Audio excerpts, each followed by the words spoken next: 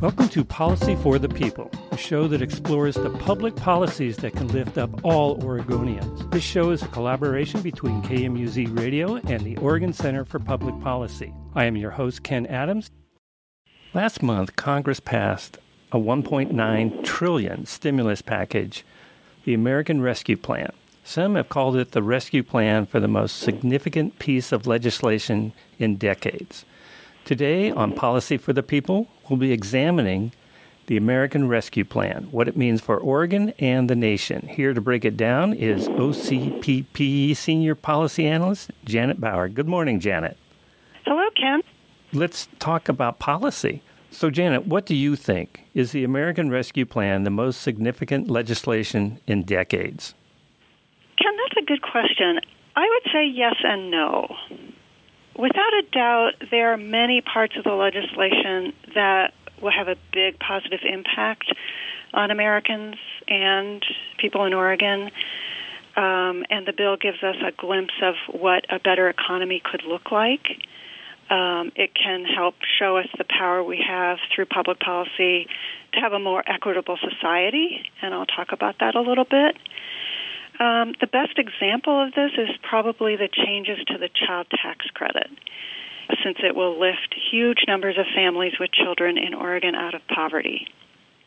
But on the other hand, the reach of the rescue plan is limited, and the most groundbreaking aspects of it last for just 1 year. That's because of budget limitations and the way that Congress put the bill together. So I would say hopefully Congress can get back and extend many of the important parts of the bill to make them permanent. So what is the American Rescue Plan supposed to rescue us from? That's a great question. So, of course, there's an economic crisis now brought on by the pandemic, but we need to keep in mind that there was a crisis brewing even before the pandemic. Why do I say that? Because prior to the implosion of our economy last year, we were having unprecedented economic expansion coming out of the Great Recession. And that was great, of course, except that, unfortunately, everyone wasn't feeling it, particularly Oregonians who aren't white, because we've had generations of discrimination and barriers. Black and indigenous Oregonians, prior to the pandemic, were disproportionately unemployed, despite the fact they were looking for work in a very good job market. And in addition, having a job didn't mean you were secure, no matter what your race was, black, brown, or white. In fact, making ends meet with a job was becoming harder for many workers, not easier over the last decade. I noticed that there was some great findings from the United Way recently, which showed that before the pandemic, fully a third of working Oregonians weren't making enough to pay for the basic things they needed to function, like housing, food, transportation, that sort of thing. The jobs they were able to get after the Great Recession just weren't paying enough. So when COVID hit and it poured gasoline on that fire, people in those lower wage jobs all of a sudden were in even worse shape. Many lost their jobs. And certainly things have improved somewhat since last spring, and the federal relief packages passed last year has prevented a much worse outcome. But I think it's important to ask, how are those working households doing now? Well, many of them are still without work and income. We're still short over 150,000 jobs in Oregon, and most of those are in industries that don't pay very well. The current job shortage disproportionately leaves out women and Black and indigenous Oregonians, and potentially other communities of color. So when surveyors come asking families how they're doing, they're still saying they can't make ends meet. And you and I are still seeing long lines at food pantries. So in a nutshell, the economy wasn't working great for many people before COVID, and the pandemic has made the fault lines in our economy much worse. We're taking this short break to invite you to subscribe to our podcast for free. Find Policy for the People on iTunes or your favorite podcast app. Now, back to the show. In the American Rescue Plan, it's a big bill. Can you tell us how people in Oregon will notice its effects? Well, the American Rescue Plan does a lot to help families who are hurting the most. And you're right, there are a lot of parts to the bill. But I like to think about it in two buckets.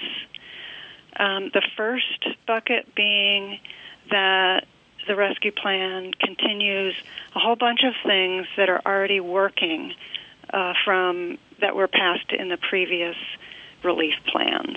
And those are things like it continues the extra weekly unemployment insurance payments and the additional program for self-employed workers. It continues additional SNAP, or used to be called food stamp benefits. And it continues rental assistance that Congress appropriated last year. So those basic underpinnings will continue due to the rescue plan temporarily. Then there's another bucket, which I think of as comprising everything that Congress did to help people through the tax code, specifically to get cash to people. The tax code might seem like an odd way to get cash to people, but in our country, it actually does this regularly. For instance, we get the economic impact payments as a tax provision. So that's how those are going to be continuing. We're going to be getting another installment of them, and many people have already gotten them, thankfully. And in addition, in that tax bucket, is that the rescue plan improves a number of tax credits as a way to get more cash to families who are in need the most. I would say the priorities of the rescue plan are really shown in that second bucket, the benefits it gives through the tax code. And the reason I say that is that those tax changes prioritize families with the least. Most of the tax benefits in the American Rescue Plan go to low and middle income families. So those are people who have been hard hit by the current recession and are having trouble paying their bills, standing at food pantries, lines, etc. And this is in stark contrast to the bill that was passed by Congress in 2017 during the Trump administration, where people in the lower income groups got only about 17% of the tax benefits. It's interesting that you bring that up, because I noticed a report recently that said that most of the benefits went to executives in corporations, and people high up in those corporations made, I think it was in the 30% range of those tax benefits. And it seems like there's been a lot of that goes on in the past, over the last 30 or 40 years, where they reduce the tax rates, but most of it goes to people with higher income. So what were the tax changes in the rescue plan that made this more beneficial to working people and people of lower income? Well, I mentioned the economic impact payments. Those are now $1,400 per adult and for each child.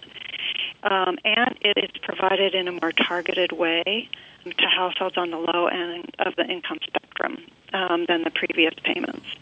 So they're more targeted to people who are needing them the most. And the second thing is that they're more generous. The checks this time are twice what was authorized in December.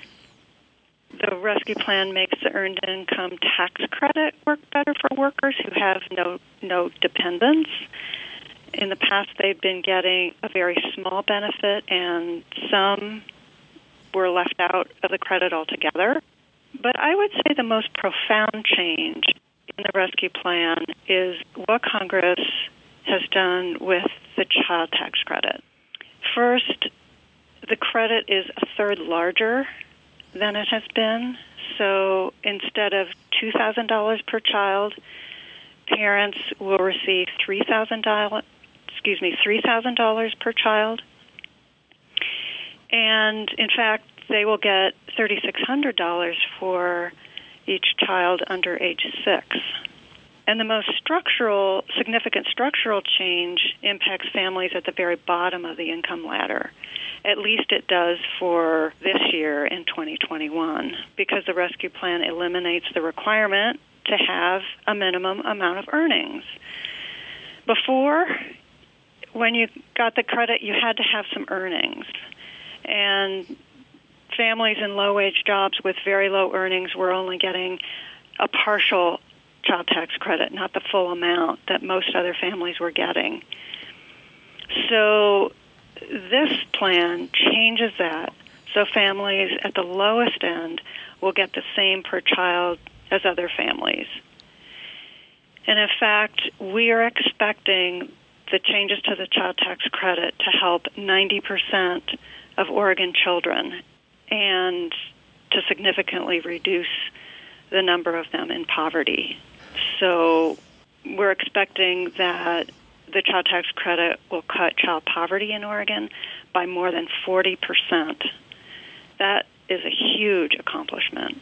So families with no earnings will get a tax refund. Isn't that essentially a guaranteed payment? Yes. The child tax credit and the earned income tax credit actually provide the tax filer a check, whatever is left after offsetting any taxes that the family owes. And since low-wage workers often owe little or none in federal income taxes, they will get the credits through what we call a refund check from the IRS. And I should also mention another important change to the child tax credit. Congress specifically adapted the credit to the needs of families on a tight budget. Instead of getting the refund check once a year when they file their taxes, the IRS will start sending the credit in monthly installments starting in July. That sounds a lot like universal basic income, doesn't it? Well, in fact, it does. It's interesting that you mention universal basic income.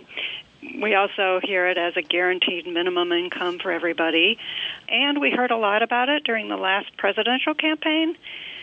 And I think that has had an impact.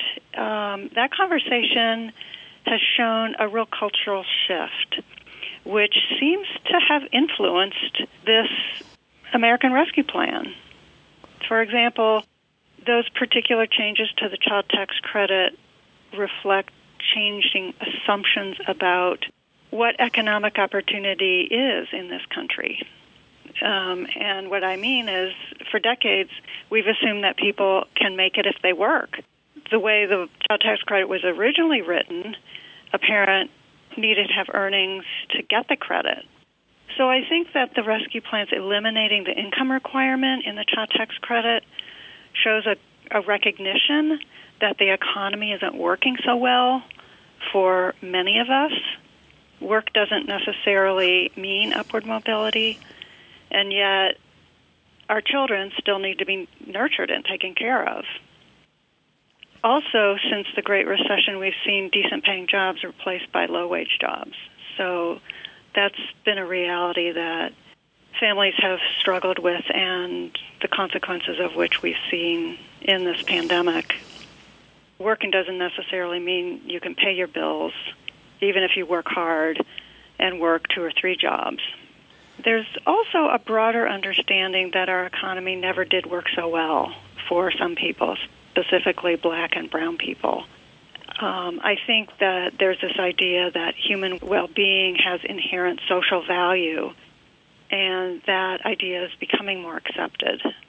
There's also research, something else that may have influenced the way Congress developed the child tax credit in this legislation, is this growing research on on poverty and its impact on children. There's a growing understanding that poverty itself is bad for kids and inhibits child development, and that damage can last a lifetime. They've found this especially true when children experience poverty in early childhood or if it lasts through a large part of a child's growing up time. And the overwhelming evidence shows that a child who experiences poverty has worse outcomes in virtually every way, from physical and mental health to educational attainment to earnings as an adult and risky behaviors. So I think that is another contributing context to the momentum behind making the child tax credit available to every family regardless of their income. I wonder about using the tax code to provide this support. Why are we doing that? Are there any drawbacks to doing it? Well, what I would say is that the rescue plan makes our child tax credit very similar to structures in other developed countries that provide cash support to families who are raising children. It's sometimes called a child allowance or a family allowance. Some countries give it as a tax credit through the tax code, like we are, and many simply send checks each month through other mechanisms. But regardless, most countries recognize that regular monthly payments are more helpful to families than a lump sum at tax time. That's because many families raising children don't have much in the way of cash reserves. So the rescue plan does make an accommodation in this way, and families will be getting their benefit in monthly payments starting in July, so they can incorporate it into their monthly budget. So even though we are using our tax code, it has been modified to function in a way that works best for households and provides a regular payment. I would imagine this last year that would have been very helpful to a lot of families that maybe the parents' employment stopped because of the pandemic, and then they have no other source of income. So that would have been especially helpful at in this last year. Can you say more about family budgets, and will the rescue plan really help? Well, for a low-wage family, the new child tax credit will be transformative, I would say. Most families with 2 children will get $500 per month. All of the tax provisions of the rescue plan are very targeted to low and moderate income households. So when we're thinking about everything in that tax bucket I mentioned, like the economic impact payments and the changes to the child tax credit, earned income tax credit, and some other improvements, impacts on family budgets at the lowest end are profound. For instance, the lowest income households, whether or not they have children, will see an average annual income increase of 20%. When we put that in dollar terms, the lowest income 1/5 of Americans will get an average of $3,400 per year. Low-income families with children will see the largest boost. They'll see their income increase by 35%, and their average benefit is $7,700. Middle-income households will get somewhat less. Essentially, what this is it's really tax policy that serves need instead of greed, as we like to say. What do you see the next step for changing the economy so it doesn't leave people behind? Because I do think that's a lot of what's fueling people feeling lost in this time. Well, Congress absolutely needs to make the tax changes permanent. As I mentioned earlier, Congress had a budget limit, so the key measures we've been talking about only last for 1 year. And the other thing, another thing that we should do is do what nearly all other wealthy countries do and invest in child care. our families are virtually on their own when it comes to the cost of child care, and it's a problem most families can't afford. It keeps many people, mostly women, out of the workforce. And I'm really glad to see that Congress is beginning to work on a large infrastructure package that would make some pretty meaningful investments in child care and the care economy generally. And I would say that it's too early to say right now whether it will become a reality, but it's certainly encouraging to see that child care is part of the discussion. Sounds like you and I may be having a future discussion on the infrastructure package. I'm looking forward to that. Oh, I hope so. That would be great. Now, is there anything else about the rescue plan that we haven't discussed that you'd like to touch on? Yeah, I think what is exciting about the rescue plan is that it potentially signals a change in direction away from leaving workers to fend for themselves and toward an economy where we look at things more holistically and recognizing the economy works best when people have basic security. It's also clear that going back to the way things were before the pandemic isn't something we should aspire to, since going back to a situation where nearly half of families in Oregon are struggling to pay the bills in a good economic times, that should not be our goal, and we can certainly do better. I think the American Rescue Plan, despite those time limitations, is starting to show us that there is a better way. Well, Janet, I want to thank you for coming on today. And for listeners who want to learn more about your work and that of OCPP, where can they go? All of our research is available on our website at ocpp.org. You can sign up to get our email updates and be notified when we publish our new work. You can follow us on Facebook and follow us on Twitter at OCPP News. Thank you, Janet. Thank you for listening to Policy for the People. Please remember to subscribe to the show on iTunes or your favorite app.